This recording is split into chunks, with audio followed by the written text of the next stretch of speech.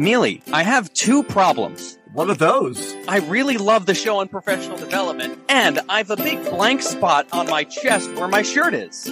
First of all, the first one doesn't sound like a problem. I mean, it's so much love, I can't contain it. And you also have what, a blank spot on your chest? Yeah, where my shirt is. You never grew chest hair? Obviously not. Oh, I know what you should do. You should go to this link in the show notes and get an unprofessional development t-shirt. Gas! That sounds like exactly what I needed for this premise. So boys and girls, we have t-shirts. We have magnets. We have buttons. Show your unprofessional love. That way you'll get to know who your fellow unprofessionals are when you're walking down the hallway and go, oh, you listen to that too? Be an unprofessional representative. Welcome, ladies and gentlemen, to a very super episode of Unprofessional Development. I'm Tedisco. And I'm Mealy. And today we have with us Greg Bass. He is a superintendent, or if you're a Simpsons fan, Super Nintendo, up there in Calgary, Alberta, or Alberta, Calgary. Like I just know it's Canada. Like a little, it's a little Duggan. What was that? That's a little Duggan, whatever his name, SCTV reference. Okay, from way back in the when. Greg, you get that reference? I did. Yes. Okay, good. Oh, okay. All right, I'll odd one out then. What do you know about Bob and Doug McKenzie back on the SCTV Tedisco, you youngster? Anyway, so we like people to give their bio in a fun, interesting way. So I came up with this one. So describe your educational journey. You're like a server, you've got the table and you're describing your education journey as a fancy multi-course meal. So just have fun with the analogy and take it where you will. Sure. Well, thank you very much. And thanks for having me on tonight. It's, I have a feeling we're going to have a lot of fun with this conversation. Oh, yeah. It's great to be here. I'm in Calgary, Alberta, Canada. Alberta is the, not the farthest west province. British Columbia is, but we're the just to the east of British Columbia. So we're close to the Pacific side. And of course, you guys are on the Atlantic side, but yeah, my career as a server, described in a server format, started out, the first course, I suppose, would be, like, all teachers cutting your teeth on your teaching career, getting a first job. I worked in, northern Alberta and, taught in a small K-12 school, taught in a portable that, had heat that was intermittent. Nice. So that was the first course. And you don't need that much in Canada, right? It's always no, not at all. Yeah, minus 40 nights in the winter, but in some places anyways. And then the appetizer was cold soup. Yeah, that's right. And part of that first course, I moved back to Edmonton area, which is where I grew up, which is about 3 hours north of Calgary. It's the capital of Alberta, and continued cutting my teeth as a teacher for, I guess, about another 5 years or so. And that's the first course. I learned a lot. And then the second course, I guess if that was the soup, now the entree, I got fast tracked into leadership, school leadership, and I took a course in the district that I was in. It's called Administrators for Tomorrow, and basically a training ground. I kicked out of that and I became an assistant principal right away. And then over the next, I guess, 10 years, was an assistant principal and principal at 2 schools. That would be the second course. And then moving on to, I guess the third course. I'm not a very good server. I'm not sure if this is dessert yet or not, but okay. And I moved into central office and I started as an associate superintendent of HR and a corporate secretary to the board. And then became superintendent in that same district. Then I was superintendent of another district, all told about 11, 12 years. And after that, the fourth and maybe final course, actually, I got to squeeze this in, or maybe this is a 6-course meal. Then I worked with our government, what you would categorize in the United States as your state superintendent. Okay. I worked in the equivalent position in Alberta, Deputy Minister of Education, which was fascinating and really an interesting view of the education system. And then after that, I came to, this organization, Calgary Academy. We serve students that have learning exceptionalities, learning differences. We don't like to say learning disabilities because we believe all of our students are highly capable. And, it's been a wonderful journey here. So I don't know if maybe that's the check, Mealy, but that's the end of my story. Love it. Wow. A little after dinner mint. I'm glad you went to a program of administrators for the future, because administrators for the past would have been really bad. That's learning how to make dunce caps and hit kids with rulers. Right. Sit in the corner and right. Yeah. So I'm very curious. We've had a couple of administrators on our program, and one person who's acted as a superintendent in New York, and they've all said the same thing. They said that when they got to that administrative level, that they were constantly being pushed and pulled in different directions. They said that, that they really needed to know who they were, because like they were constantly kind of challenged in that sort of way. Right. So when you were there, when you were the boss, is there anything that you changed that's made you feel like the most positive? Like so the things that have come across and the things that you've been sort of forced to deal with, is there anything you can really like stand by and be like, you're really proud of that and that represents you? Fantastic question. So how old am I? I had the same conversation with somebody today. I guess just Google how old were you if you were born on your birthday, and that'll tell you. I'm just trying to figure it out. I think I'm in my 34th or 35th year of my career in education. So obviously, the longer I go in this, the more I'm tilted on the scales of being in leadership position than teaching, and that of course is a critique for people like me, as it's been a while since I've been in the classroom. But I guess I'm leading up to the answer in the sense that I'm very proud of. I'm very proud of what I've been able to do in my career, and it's not myself. It's the first and foremost the teams I've worked on.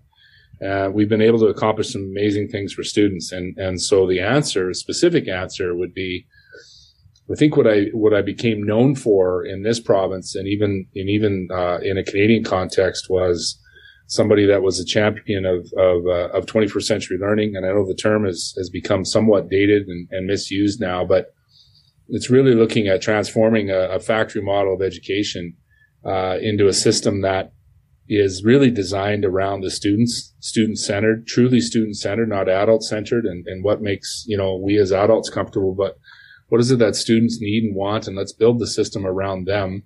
But also, let's have a system that's preparing them for their future and not our past. And I know you probably have a question about challenges coming up, but that is full of opportunity and excitement, and it's also full of challenges. But I will say, certainly a highlight of my career is the work we're doing here, the work I did in my previous district, and even the work I was doing in the province, leading, AKA that would be similar to the state, was leading that change agenda. And we were making significant progress, very high levels of student engagement, academic measures, however you want to measure them, on large scale tests or more formative assessments.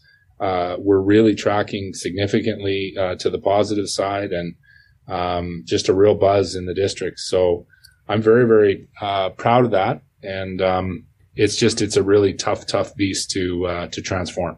I was going to say, what motivated you, inspired you, kind of like, had you make this decision versus, there are a lot of people who just come in and they kind of work their way up the corporate ladder, and they just kind of, schmooze. Right. And you just go, hey, I'm part of the machine now, and I'm going to try and not mess it up and not get myself in trouble, and just kind of ride this out. So how did you, decide that A, you wanted to be an agent of change, and B, was there someone or something that said that, flicked the switch for you, or said something, hey, I think it should be done this way as opposed to that way? Yeah, great question, Mealy. I think, I'll just go back for a sec to your very own education secretary. I think under President Reagan, Bill Bennett, coined the term the blob.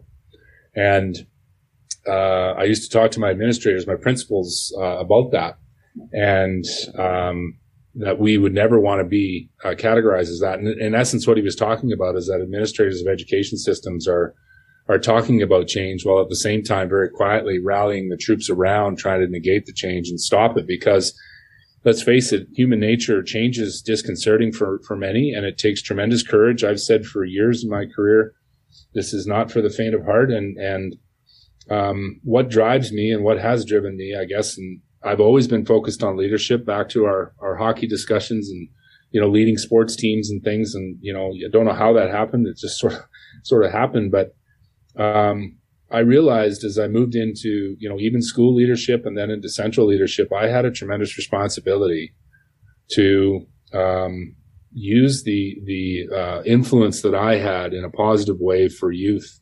And I wasn't concerned about career. I wasn't concerned about spotlight. I wasn't concerned about anything. I just couldn't help but think about the students that I worked passionately with when I was a teacher. I mean, one of my highlights of my career, I was a graduation guest speaker 3 times in 2 different schools, one as a teacher, one as an assistant principal, one as a principal. And it's really strange. I mean, despite trying to tell the graduating class, please pick somebody that's worthy, and so I had a great relationship with students. And as I moved into leadership positions, I knew I had 2 paths to take in front of me, not to get Robert Frost on anybody here, but I really could become part of the machine and just, steady as she goes, nobody move, nobody get hurt. Let's not disrupt stuff. Anybody's complaining, let's give them what they want or make the problem go away, that type of leadership.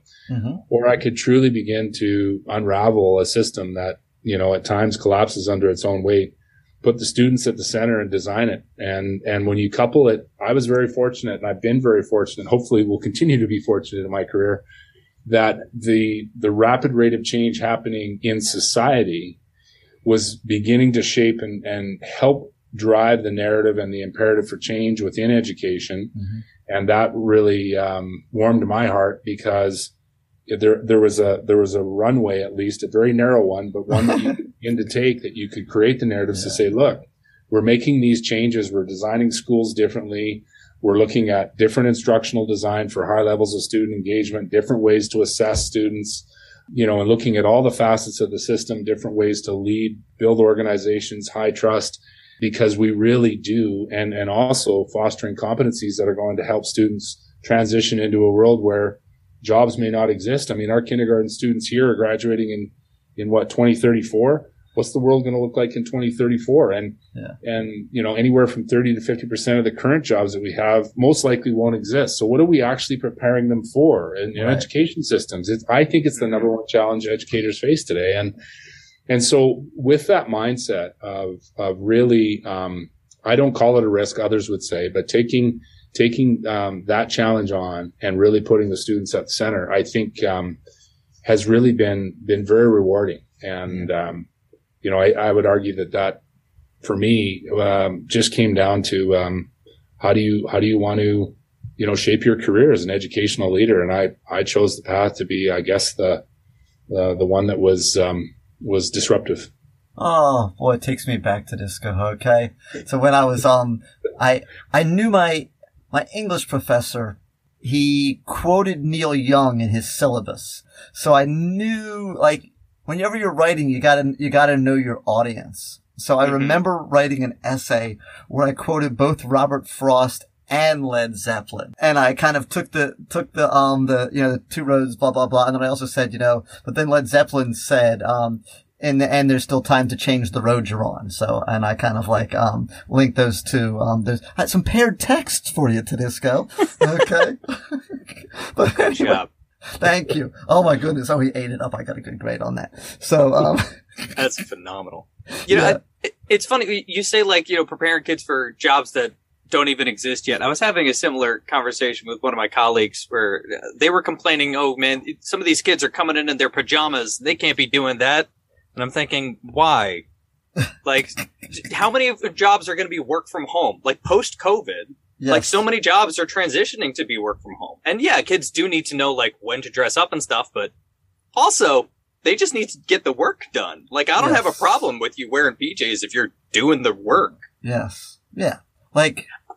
And see, that's funny. The teachers get hung up on some of those little details. Here's the deal. Mm-hmm. When they actually go to the job, someone will tell them, hey, we don't do that here, so tomorrow you're going to have to wear some khakis. It varies. I still have that argument with some certain people. I'm I don't know if you noticed this, but the billionaires are wearing black t-shirts now. So, I think it's okay.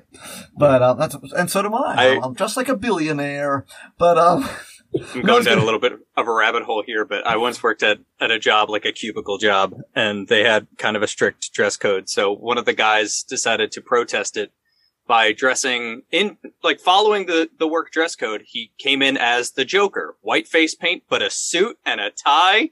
Bright green suit. Purple shirt. It's fantastic. That is good stuff. They told him not to do that anymore. Yeah, there you go. All right, I'm very, very curious about that. I'm really fascinated in the nuts and bolts of superintendenting. Yes. Because I've described it before as like most teachers, it's like Oz behind the curtain. Like, I know you're doing stuff, but I couldn't tell you like day to day what it looks like. So when you're talking about like making those changes for schools and the schools you've been working at, percentage wise, like ballpark it, what do you think is the percent of like that's programs that you're pushing for that you think will help? And what percentage of that is you actually holding back like the floodwaters of the expectations and the things coming down from on high saying like this needs to be done and you have to hold back and say no and defend the teachers? Well, interesting way you frame that. And I'm going to throw a curveball back at you because I think it really depends on your leadership style and what drives you. I think I've expressed, what has driven me in my career and what continues to drive me.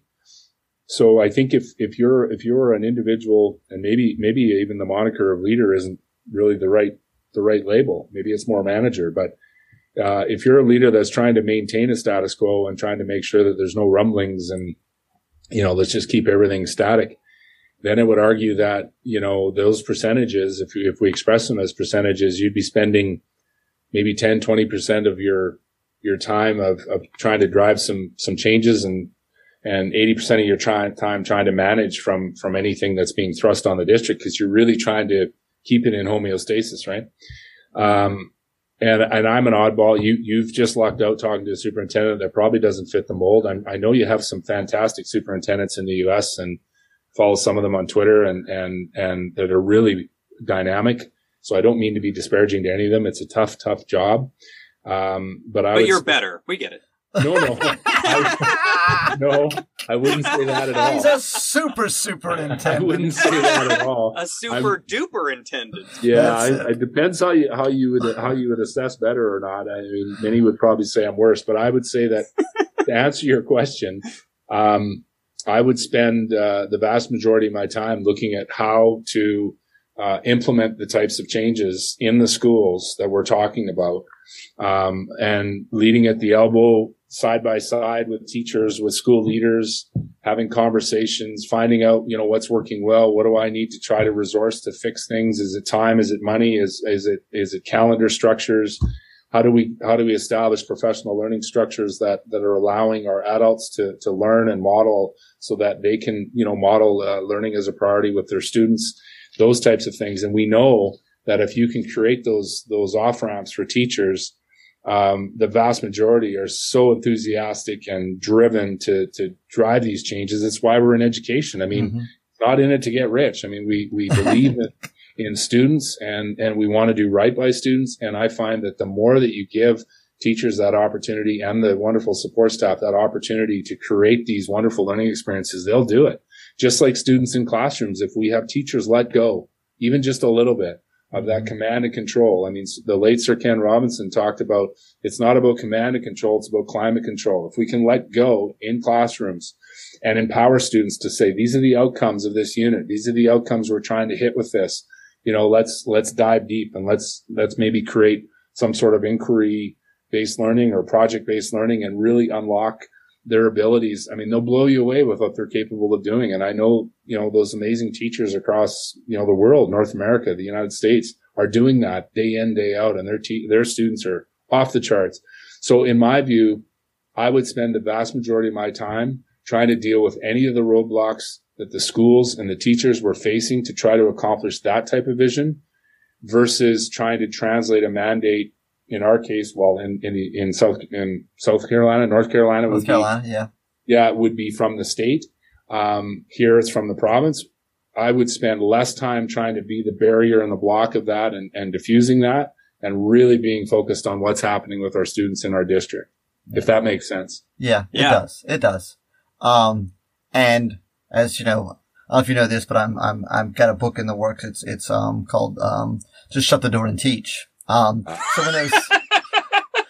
so when some of those mandates come down and all of that stuff goes on, it's like, listen, you literally don't have time to be in all of the classrooms in the school, and the chances of anyone actually being inside my classroom, unless I'm doing something illegal or immoral, it's going to be okay 99% of the time. But then tied to that, which I'm thankful I'm not in one of those content areas right now, but and I know this is the challenge for superintendents, teachers, admins, everywhere along the line, is that often the public doesn't have time to come into schools and see the kids doing that stuff, and nor do they 100% understand everything that's going on and why you're making this choice. They might only just see something that looks different, and it might look fun to them, it might look cool, whatever they come in with, whatever lens they're looking through.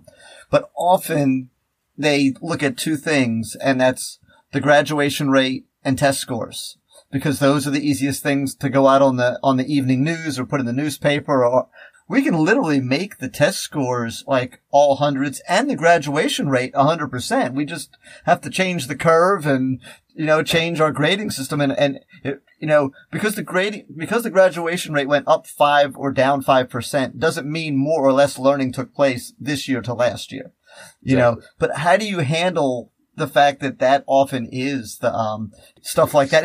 And what has been your history and your graduation rates? Did they generally go up or down or stay the same? And did you have any challenges with that?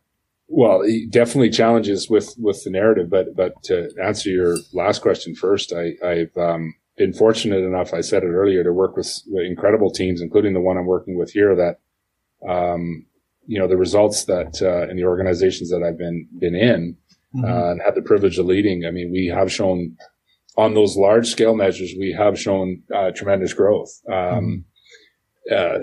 Depending on the size of the districts that I've been leading, I mean, sometimes, 1.5% year over year or on a 3-year average is quite significant. In smaller organizations, 5, 6, 7% is not unheard of. But again, you hit something that's really important to me, and that is, what's the old saying about not everything that's valued can be measured, and not everything that's measured is valued. And I think that I'll come to the parents in the community in a minute, because they mean well.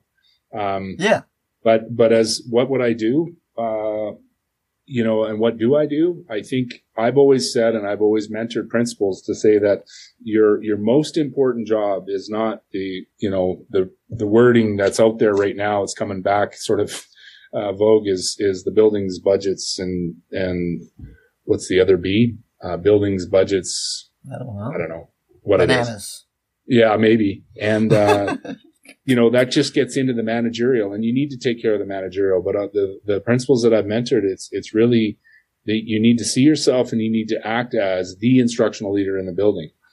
And when you look at Marzano and Waters research coming out of 2006, they actually studied principals, and the very best principals, and the main finding, without boring your listeners, if I haven't already, is that the very best principals who are driving results and driving high levels of student engagement and had an amazing school culture saw themselves and acted as the primary instructional leader in the building, not as the individual who closed the door and worked on the budget and made sure the buses were all there and did all it's buildings. That would be the third B. Yeah. That is the buses. Third B. And absolutely that work needs to be done. And certainly from my experience, I chose to do that very early in the morning after school ended, weekends, because I wanted to be present. I even, at times I would tell staff, or I would tell parents that, if it's an absolute emergency and you're trying to reach me as a principal and to deal with, what's going on, absolutely I'll be there if a child's in danger.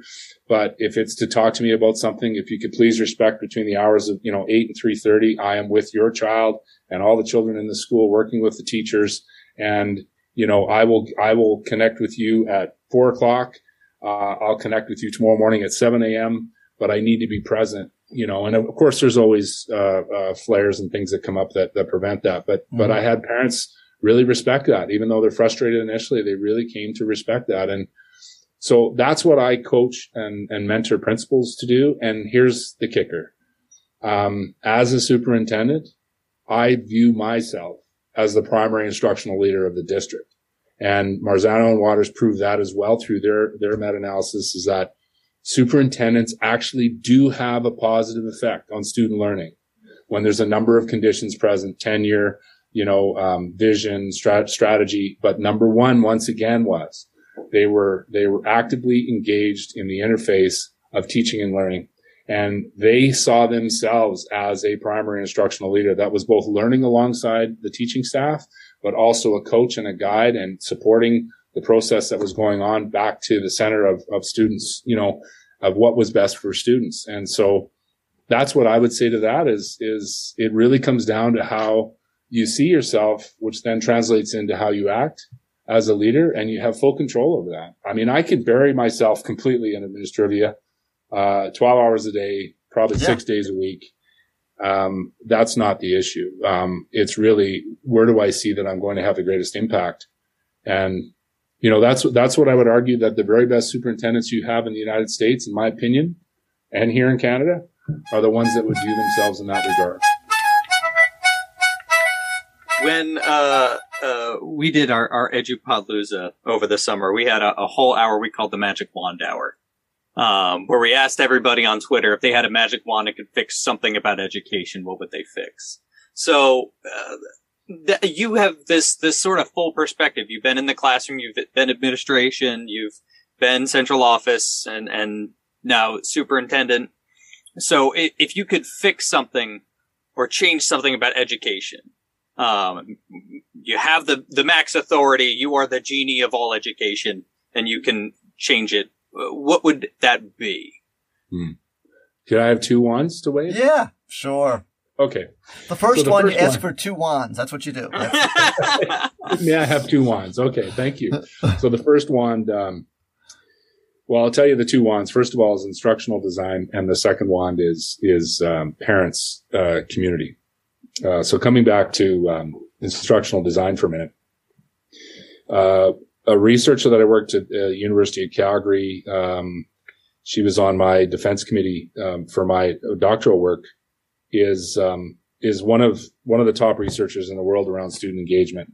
And she produced a document called What Did You Do in School Today? It's gone through different iterations, but in that research, her and a research partner, Doug Wilms, were able to create a student engagement measure. So it was a matrix of trying to engage student engagement in classrooms. Anyways, I'll cut to the punchline. What they found was that 12-year-olds were 50%, depending if you're a glass half full, half empty. I'll do half empty on this because it's trying to build the narrative that we need to fix things. 50% of the students were disengaged. So this is grade 5, 6-ish. And then by the time students were moving into high school, so grade 9, getting to the age of 14, 15, that percentage increased to about 70%. Wow. And that research is in the first decade of the 21st century. I would argue in the third decade of the 20th century, that delta is probably wider. And why is, we're living in, back to the late Sir Ken Robinson for a second, we're living in potentially the most aesthetically stimulated time period in human history. Mm-hmm. Yet if we're still using the factory sort of model of stand and deliver, lecture and test, I believe that student engagement is maybe one of the greatest maladies of our public education systems across the world. And so the first wand I would wave is to have an earnest conversation and a deep dive into instructional design that is going to drive student engagement through the roof. Once again, if we want to build systems that are focused in on what's best for students, I think that's what we would all do. And it's a call to action for teachers and support staff, school administrators, central office administrators, and state officials, in my opinion. And the results, don't get me started on that. If you want to measure the results on these large scale assessments, you will see greater results on large scale assessments, because I have some experience in doing this work in a fairly large district. And even on our large scale, I'm not sure if you're aware, in Alberta, we have diploma exams. We have what we call provincial achievement exams at grades 3, 6, 9. Diploma exams are with 50% weight in grade 12. Even on those large scale assessments, our students were showing year over year growth by a fundamentally different instructional design in most of our high schools. And so it does work.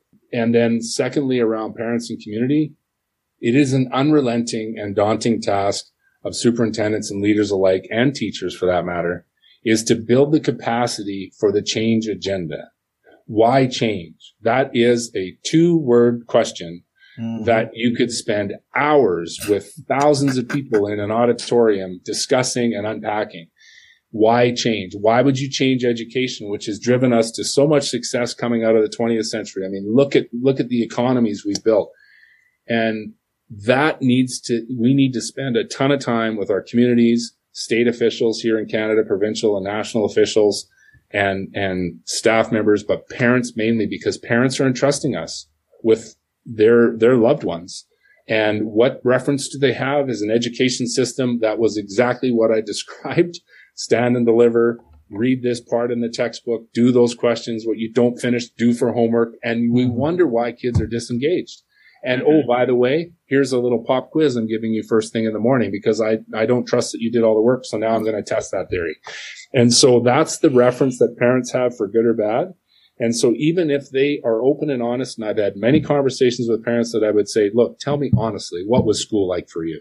Because I would tell them stories about my high school experience. Yeah. I made it through. I knew the principal was hanging on. He was dangling the keys that I had to abide by all of these structures to get out.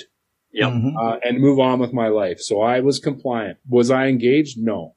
Did I enjoy the classes? I had great teachers, but did I enjoy what I was doing? Drilling through Pythagorean theorem and all these other abstract things. Did I enjoy that? Absolutely not. But I wanted to know exactly what I had to do to pass and then do that and nothing more. Exactly. Yeah. But when you talk to parents, when you begin to have this conversation, I'd say to parents, so tell me, I just told you honestly about my experience. And this is why I'm so passionate about trying to redesign the education experience and the learning experience for our students, because I believe in their future and I want them to have this brilliant future. And I don't want them to resent this experience. I want them to love this experience. So, so you've just admitted to me that high school for you was really boring. You enjoyed the socializing and the parties and all the stuff, but you did not like school. Yet here we are 30 years later. You want us to replicate that exact same structure for your son or daughter. Yeah.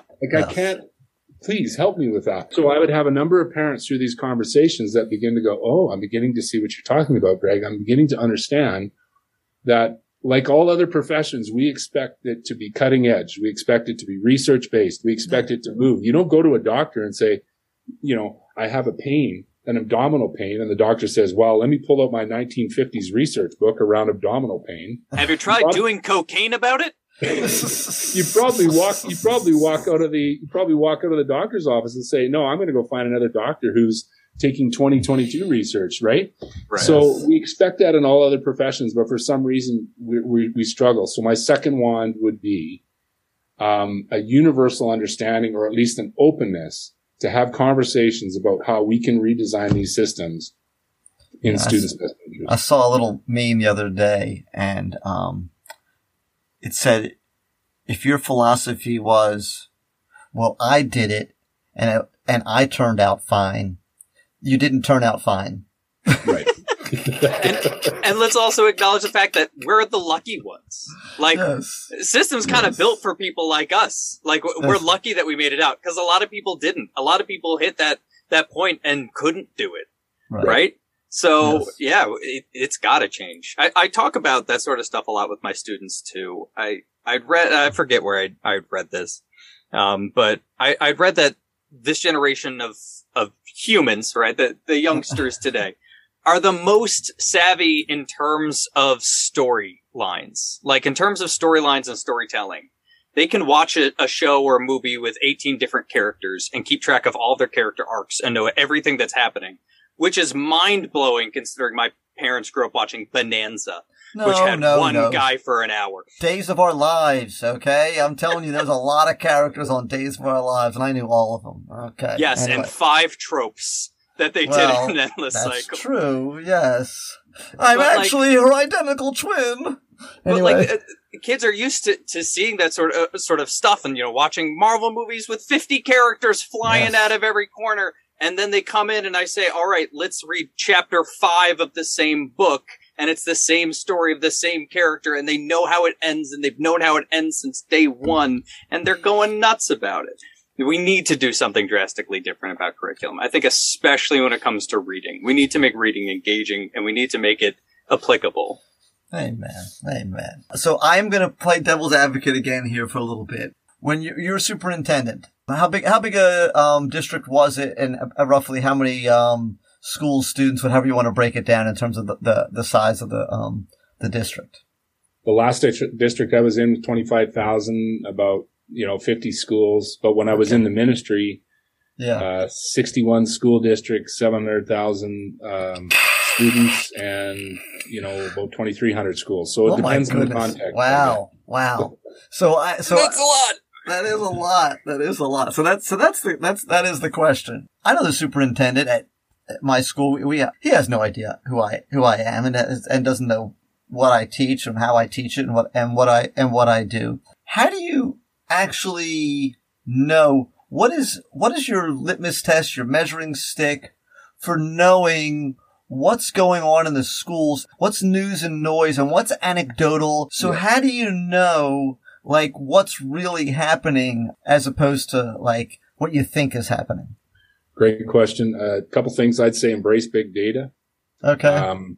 And make sure that back to earlier part of our conversation, that what you're measuring is truly giving you the answers to the questions that you want answers to. So sure, there will be state mandates of data that they will collect that's non-negotiable in the district level, but no one ever said that the district can't collect its own data. I mean, in the districts that I've been in, I've introduced very large data sets to really back up our strategic plan, always designed it locally, never took, the province and said, these are the things. We made sure we were compliant with the province, but we created local context strategic planning. But what that obviously also requires is that you're going to have local measures to see whether what you say you're actually doing and you're being successful. So that's one. The other is, and I don't want to put pressure on any other superintendent that would listen to this, district of 25,000 is fundamentally different than one of 150, but I was still very busy, but I made it a commitment that once a month I would tour a certain pot of schools. So I would take 2 days out of a week. So every fourth week, 2 days I was on the road, and I would spend 2 hours in each of these schools. So I would be in 3 schools a day. If you do the math, sometimes I could squeeze in 4 depending on the time I was there. Mm-hmm. But the first hour was with the leadership team, and they would be talking to me. I'd be asking them, how's the school strategic plan going? What's working well? What are your challenges and how can I help you, et cetera, et cetera. But I always made it non-negotiable, even when things were running late or, that I would spend the second hour with students. Mm-hmm. And we would do, I'd be in classes. I'd be reading with them. I'd be working alongside them. I'd be talking to them, spending time in, history classes or social studies. And, they might be asking me questions. I'd be spending time with teachers, be asking them what's going on, and then pack up all my notes and off to the next place. So, I got a question with that though. Who picked the classrooms you went to? Oh, I would meander. So sometimes the principal, of course, would have, certain activities and things like that, and I'd partake. I remember one time I was asked to bring my rollerblades in back when rollerblades were vogue. And, I was in the gym with, 100 elementary kids and we're rollerblading around. That's fine. But no, I wasn't navigated to come see this shiny sort of rock star classroom. Right. And avoid this one. I would walk around and I'd ask questions and I'd interact with students and I'd ask them the same types of things. What's working well? How's your learning going? And, how do you like your school? And how can we improve your experience? How can we improve this place? And obviously, back to the wand question, I didn't have a magic wand to make all challenges disappear, but I really had my finger on the pulse of what was going on. And it helped to grind. It was a grind at times, I suppose, when I had to deal with it, but it helped really ground me when I was, in board meetings and I was talking to my senior leadership teams about the things that are going on in the district and the things that we need to work on to make things better. So again, and in larger districts, when I was a deputy minister, I would do that and I'd meet with superintendents and boards. Granted, I wasn't in a lot of classrooms unless I was invited as some sort of dignitary. Here comes the deputy minister. But that didn't mean that I couldn't have ministry staff doing that and reporting in to find out what was going on. And I really pushed our staff out across the province, aka the state, to really find out what was going on in different districts. And there's ways to do it if that, again, is something that's driving you. And again, I've never been able to get this instructional leader piece out of my practice as a leader. And I guess that's kind of why that's driven me. I'd say those two things have made a big difference in it. Awesome. Okay, cool. And I think that's valid. I think that obviously there's certain things I still don't 100% know if you do know or don't know, but you're trying. Right. You know what I mean? Like, I still think at some point could be some. There's no guarantee, but like from that far away, you got to cast a wide net. Right. Yeah. Right. Yeah. There's only so much you can do. Another way that I kept my finger on the pulse of what was going on in the district was, this might be my moniker when I hang up my skates and retire. But when I first went into central office, my first superintendency, I sat down with the associates and the senior officials, and I said, "So this strategic plan that's in front of me, how is it designed?" "Oh, well, easy, Greg. We hire a consultant. We pay him $10,000. He comes in for a week a year. He interviews some trustees, some principals, some central office folks, a few teachers, writes the plan, and it's perfect. It's compliant with everything that the province, state needs in a strategic plan." And I said, "This will be the last time we ever do it this way." And so immediately after that, this was in the spring. Immediately after that, I went to the board and I said, "Here's my plan to take 10 months to build the next strategic plan. And we're going to involve students, teachers, support staff, bus drivers, members of the community, parents, administrators, central office staff." And you have to imagine the commitment of taking that long of a time, but bringing people in to sit in heterogeneous groupings. Imagine having, a grade 9 student, a grade 12 student, a couple of parents, a principal, a teacher, and a board member sitting and asking these questions about what does education need to look like in this district in 2015 and beyond. Let's say it's 2011 when we're starting our plan. Right. But using that collaborative process, Oliver Wendell Holmes, Supreme Court Justice that you guys probably know well in your great, great country, 1901, he said, "I don't give a whit about simplicity before complexity, but I'll give my left arm for complexity before simplicity." You can take a simple approach and create a strat plan in a week and have nothing but confusion. Nobody knows what's going on, so everybody does their own thing. Mm-hmm. Or you can embrace the complexity, take 10 months, take hundreds of people's time, invest a bunch of money because you got to backfill and have subs for people to come in and talk to you. But now you create this coalition of people who put their hearts and dreams and aspirations, including students, on the table, and you create a strategic plan where now you go after it. And that helps in so many ways. But back to your point about how do you know what's going on? Again, it's not perfect. I don't know what's going on in every classroom in every school, but boy, oh boy, have we got a dynamic mix of voices from people who love this place, putting their ideas on the table. You really get a sense for what's going on in your district, what's working well, and what are the areas you need to improve. And then hopefully you create goals to go after. And then if you're any kind of leader, in my view, you're going to follow through on that. You're going to be open with your community. You're going to have those people be champions for the work you're doing. And you create this coalition and this vibrancy and this excitement that doesn't happen. Sometimes they do that. And then 2 years later, there's a new superintendent and Can I tell you a quick story about that? Yeah, go for it. Oh, yes. Go for it. Yes, we love that. Yes. So my doctoral research was on, I'm a very unique character for many, many reasons, but I actually had an approved doctoral research proposal that went through ethics review and everything else. And it was superintendents that build high trust with school boards.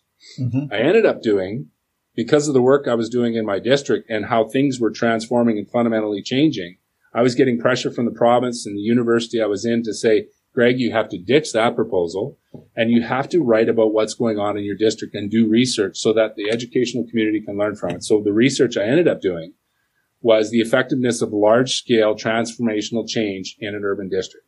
So very practical, very informative, something I think superintendents and school boards across North America almost without fail struggle with. But let's park that. But my first topic, the reason I was interested in that was that I saw a number of my colleagues that would be in for a year or 2 or 3 and then gone. And in the United States, it's even worse. Oh, I think the average, when I read the research, the average tenure of a superintendent was 2.6 years. So back to Marzano and Waters' research, where they said, if you have a superintendent whose tenure is longer than 7 or 9 years, they had a correlation into higher performance. Once again, different assessments. We probably would disagree on the assessments, but the assessment, they were showing gains the longer the superintendent was in place. Yeah. versus the disruption. Look at the taxpayer costs of severance. Look at all the changes of having the money it costs to go and hire another one, and the speed it takes for him or her to get up to speed, and the lost time. Yeah. So I didn't do that, but I was very interested in that phenomenon. I had colleagues that were 20-year superintendents and others that didn't last 20 months. And the impact on students is understated. It is significant. And I know in a lot of states, in a lot of districts, I know what you're going through. It's that churn. Like every 2 years, you have a new and sometimes it's the district that's doing it, and then there's also to get human to become, error. To get to become superintendent, you have to be relatively driven to climb up the education ladder. And so a lot of them are like, well, I'm just going to be at this district for a couple of years. I'll show that I can raise the graduation rate and the test scores here. And I'll go to this district because they'll pay me like this many dollars over here. Or maybe someone comes and recruits them and says, hey, we just lost this guy because, he went to like this one. And it kind of becomes almost like a vicious circle. And, we talked about sports and hockey and all that stuff. And I know it happens in hockey and football and all that. Like the kind of like the changing of the head coach mentality where it's like the guy didn't even given a chance to see if his program, his philosophy or whatever worked. And we go, hey, we didn't make it to the championship in 3 years. So he must be garbage. It's like, well, by the way, only 1 out of like 30 can actually win the championship. So maybe you should give him like a few more years, but same thing, this didn't happen and we got to go get somebody else and it just seems to be that kind of mentality that superintendents are very similar to, head coaches of sports I've found in terms of. Can I just qualify that it is a different phenomenon in your country from what I've observed, than what I've experienced in Canada. I'm not saying the phenomenon doesn't exist. Yeah. But, when I was starting that research, I was reading stories of, and maybe it's folklore, but superintendents that, would have drivers and that would be shuttled into central office into different schools and they're, dressed really like in really fancy suits. Oh, always, it's a CEO position in so many places. Yeah. Well, yeah. And that's fine. That, you can't sort of judge a book by its cover. That person may be the most dynamic superintendent and student-centered person in the entire world. And, that's why they're in the, leading the largest district. Maybe it's New York City Public Schools as an example, the largest district you have. But I think we also know that sometimes that is not necessarily what meets the eye. So not judging a book by its cover cuts both ways. So it could be the other way where in terms of substance, in terms of what's actually occurring, to your point, I'm going to make sure that we move the levers on these two metrics because that supports my case to move from a district of 150,000 to a district of 250,000. Yeah. And back to the genesis of why you want to be in a position that I've always regarded as a tremendous honor, tremendous responsibility, but a tremendous honor is that it doesn't matter the size of the district that I'm in. What matters is the lives of the students that you have the ability to positively impact. And are you doing that in earnest? That's really the fundamental question. If I was a recruiter, that's what I would be drilling into, not a couple of these metrics that look like they've moved and maybe they did move here or there. Right. I would be talking about things like student engagement measures.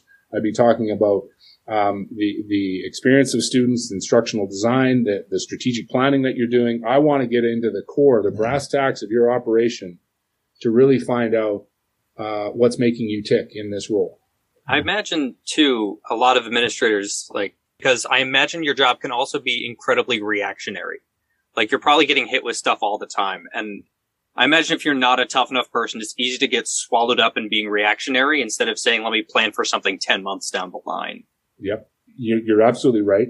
Depending on the size of the district obviously doesn't always indicate the level of, or the complexity or the fires, but usually it does. In a district of 150,000, your superintendent is dealing with, on any given day, 2 or 3 major issues.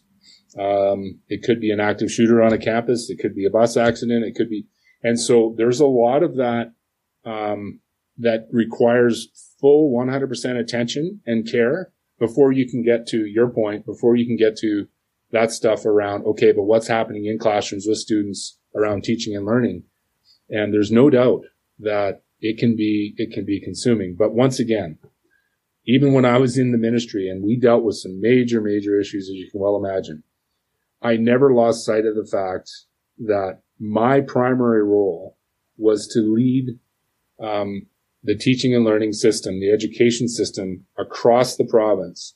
And I needed to create space. Some days that space shrunk down to very little, but I needed to always create space on a daily basis to assess and evaluate what we were doing to impact that. And let's face it, some days, just like being a teacher, some days are glorious and they're way better than others. And the ability to move forward, move those yardsticks, football, move those yardsticks further down the field. Some days you're moving them half a yard. Other days you're going all the way down to the end zone. And you just cannot lose sight of the fact of what that primary purpose is, because it's easy to become the fire extinguisher. You can be consumed with those issues. Yeah. And I would argue the parallel is teachers are no different in a classroom of 30 students. Oh, definitely. You could constantly be dealing with the issues and not really looking at the bigger picture of, okay, how am I designing this classroom? How is the interaction between us? What are we trying to accomplish together? I'm the lead learner in this classroom. We're all learning this. How can I coach and navigate these students along this learning journey? Instead, I'm dealing with the student who's not paying attention, doesn't have his or her materials, came in late, and I become in a different scale, no different than a superintendent of a large district where I'm always just putting out the fires. And that cortisol level, I'll go on a step further. Cortisol level, watch out. You can become addicted to that. And I've watched people whose job it is for crisis management. When I was in government, that was their full-time job. And we dealt with crises. We had floods, we had issues, fires, all that stuff, right? And when there was all lull, the plagues, I watched these individuals almost lose a sense of purpose because they were so wired for these cortisol levels off the charts and always being in crisis mode that when we were calm and trying to be strategic, they didn't know what to do. Yep. They're worried. Wow. They're waiting for the next one. Wow. Yeah. That's wild. It is. Yeah. So. All right. Well, we love to end with funny anecdotes, funny stories from the classroom, because we know ridiculous things happen in schools every day. And sometimes you just need to laugh about it. So when you're sitting around or catch up with somebody and they find out you're in the world of education and they ask you for a funny story or you think of something that cracks everybody up, what comes to mind? I've got two, actually, if I could. Yeah. So many, many years ago, I was both a phys ed and social studies major. So social studies is, I'm not sure about the context for you, lumping in history and geography and everything. So in my phys ed days, young man, early 20s, I remember I was teaching phys ed 30, we call it here, grade 12, and we were doing a baseball unit, and I was pitching, and my kids were great. They're just a fantastic group. So you got a picture of 30 of them divided into teams, and I always took a real rigorous academic approach. I taught them the rules, how to score the game, all this stuff. Anyways, we're in this really tight game, you can imagine, and the kids are having a blast, and remember, I'm pitching. I don't know if the bases were loaded. That sounds almost too much of an exaggeration, but anyways, so the ball got hit and went to second base and to J. I remember his name, JJ. I won't mention his last name. He was a good ball player, and we had a player that was one of the other students was rounding third, coming for home. You know the old story. And so I thought I'm going to do like a good pitcher, and I'm going to go down on the mound, and because the throw's coming basically directly from behind me to home plate. Yeah, out of the way. And he could throw the ball, and he cracked me right in the back of the head. Oh! So he caught it. We threw it really hard. I'd like to think he didn't do it deliberately. I'm pretty sure he didn't. He had a good relationship. So there I am. I'm laying on the mound, and literally like Tweety Bird flying around my head. Yeah. And all the kids like are literally, Mr. Bass, are you okay? Mr. Bass, are you okay? And I remember looking up at them. I'm like, where am I? What's going on? So, it took me a couple of minutes, but I shook it off. He felt so terrible about it. Anyways, he bought me lunch. And anyways, that's one. The other one, interesting. It ties into this podcast and the theme. I was in my first district office job. As I said, I was associate superintendent when I was doing I'm a server and describing my career. And the thing that hit me that we didn't talk about today hit me really hard because I was so focused on being around people and students and I just got such a charge out of trying to help them that when I went to central office, I didn't realize how surreal and quiet it would be. So I went out into the community and I began, because I coached so many sports throughout my life. I actually had to coach because I had to be around youth again. And I coached a lot of sports in the community and in schools. So here's this associate superintendent who's now coaching hockey in the community. So I'll fast forward. This sounds like a Casey at the Bat story as well. My daughter, of course, when we moved to this community, she was a ringette player. They didn't have ringette, so she switched to hockey. And I'm no idea what ringette player means. Ringette is basically a hockey stick that doesn't have a blade on it, and there's a rubber ring about that big around, and you basically hold it on your stick and you pass it. And anyways, it's a really fast game. It's a really good game. Oh, okay, I'll be good. Okay, so listeners, just YouTube ringette and exactly. There'll be a link in the show notes. Yeah. So switched to hockey, which I had coached for a lot of years as well. But my daughter switched. Anyways, great group of girls that were learning the game. It was bantam, so they were 13, 14. Anyways, we went to the final in our zone, and we're in the third period. And this is the truth. This sounds like an exaggeration, Casey at the Bat, but we were in the third period. About 5 minutes left in the game. We were tied 4-4. And this defenseman that I had, she went up the one side of the ice and she had lots of speed and she shot the puck and it hit, for those that don't follow hockey, I mean, obviously the crossbar is the net, the top part of the net. She hit the crossbar and it went out of play and whistled. She comes back to the bench and she's just like, oh my God, she's just devastated. And the play started again and I went over and I said, Kaylee, what's wrong? And she goes, I'm so sorry, coach. I said, for what? She goes, if only I could have put it in. She goes, you always taught us to look for, be able to tell you what I was shooting at. And I'm telling you, coach, the goalie was cheating to the near side. And I had that far side top corner open and I took the shot. And she goes, I'm so sorry. I missed. And I said, I'm so proud of you for taking the shot. Yes. And her body, like she was just all hunched and she was just devastated. And when I said that, her body language completely changed. We ended up losing in overtime. But that wasn't the important piece. The important piece was that life lesson will never leave me because I taught those young athletes to take those risks. And here she was, so wired by an education system and a society of win, lose, draw all the time that she felt, despite a year of coaching her about taking these risks and shooting where the goalie isn't, she felt in the biggest moment that she let me down and her teammates down. Oh. And I reminded her that she did everything right. Yeah.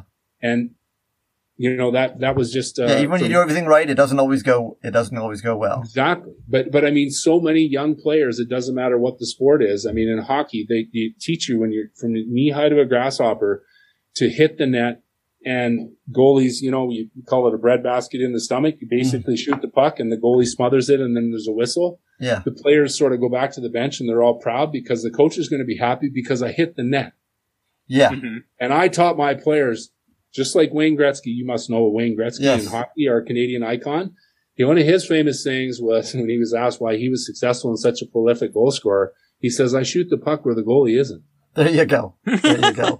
And so, it's that wiring that it's no different in anything. We wire young people, you call them young humans, to take the really conservative approach to pretty much everything that they do. When they're answering, answers on quizzes or showing their work of those, that they're going to take safe routes. They're not, not want to be creative. And it's unfortunate that we rip that creativity and that risk taking and, out of our youth. And I would argue even as adults, our society does not reward that type of thinking. We're starting to see it in corporate America where companies are really giving employees time to be thinking about innovation and have reflection time. And But what you're talking about, it's interesting. We also interviewed a sports psychologist. We had that similar sort of thing where, schools and sports, everybody just looks at the final score at the end. Right. Nobody knows what's going on day to day. You don't see what's happening in the training. You don't see who's getting better or how the coach is doing or what's really happening inside the players. You only see the final score. And that's an impossible way to judge what's really going on. And unfortunately, that's how the public sees schools. You know, that is the only thing, unfortunately. And that's how we assess systems and how we assess schools and how we assess individual young humans' capacity. Mm-hmm. And it's really unfortunate because, again, back to sports. I mean, maybe many of us have had these experiences. I've coached some teams where we were totally outmanned and outgunned. And I remember saying, you know, back to hockey, I remember saying to some of this one team, they were all first year players. We were competing against second year players. And I didn't say to them, we're not going to win tonight, but I said, let's make a goal of our average shots per game have been whatever it was. I don't remember, 22. Right. Let's try to get 27 or more shots today. Mm-hmm. And in that game, we went out, we lost by like 4 or 5 goals, but we got 30 some shots. I went in and I said, look, we won based upon this measure. Mm-hmm. That's our improvement. We're going to continue to set these baby steps for us, and we're going to measure our progress based on that, not the score of the game. No. What did Einstein say about a frog? Like, if the frog was always taught about being dumb because he couldn't climb a tree or whatever he said, the frog would live its life thinking that he was dumb, right? And something to that effect. I'm mixing metaphors here, but it's how we assess. It's the same thing about education. Mm-hmm. Yeah. These poor kids, it's like, I didn't get, 100% on my trig test. Yeah. Oh, I guess you're a complete failure in math. You're good at math. Yeah. So silly. My dad coached us playing basketball I was maybe 10, 11, 12. So about that same age. And so kids that age aren't really great at basketball in general. You know what I mean? The scores would be like, 22 to 18 or something like that. We had very few shots made. So we had this one guy on the team though, his name was Michael, and he was really good. He ended up at one point getting I don't think he played NBA, but he got like a 10-day contract at one point, all this kind of stuff. So anyway, it's the last play of the game. He gets fouled, right? So time's almost run out. There's like 5 seconds left or whatever. So my dad calls him over and he said, listen, you're getting 2 foul shots. Here's what I want you to do. I want you to make the first one. The second one, I want you to hit the front of the rim and have it bounce off, catch that rebound, and put it back up. That'll give us 3 points, and we'll win the game. Because we're down by 2 or whatever it is. He hits the first free throw.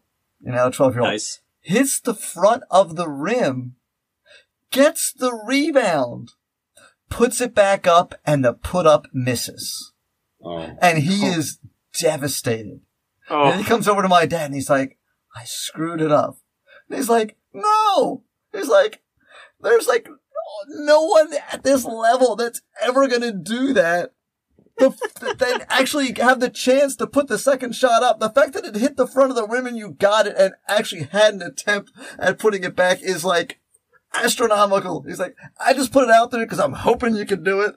You came way closer than anyone should ever come, and the fact that it didn't go in doesn't even matter. He's like, you did exactly what I told you to do, and the shot just didn't fall for you. So that's awesome. Feel good about it. So it's weird that I can remember that like 100 years ago. But yeah.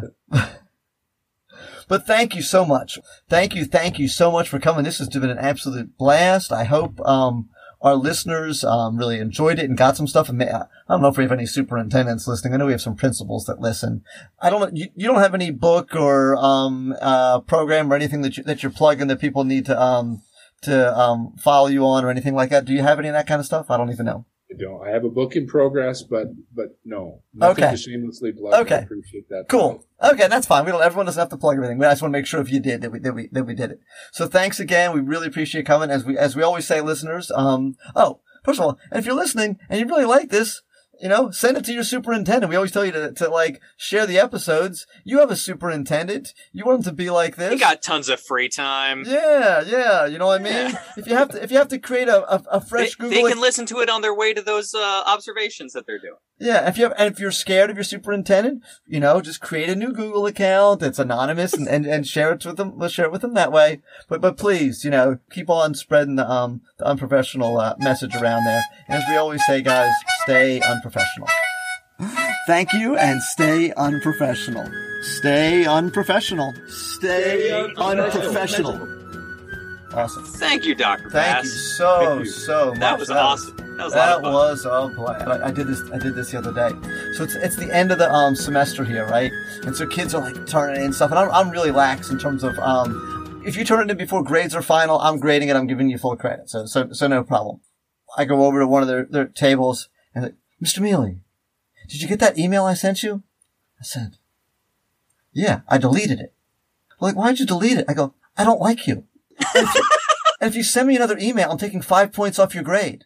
And then I don't show the smile. I just walk away and just let it simmer. You know what I mean? And I didn't come back for like 10 minutes, you know, just let them just stew, you know, and obviously when I've developed a relationship, we laugh all the time. And the other kids at their table they were in hysterics, you know what I mean? And then like, these are seniors, just for the record. Yeah, I'm not doing it to like little kids, but anyway, I love damaging the psyche of young people.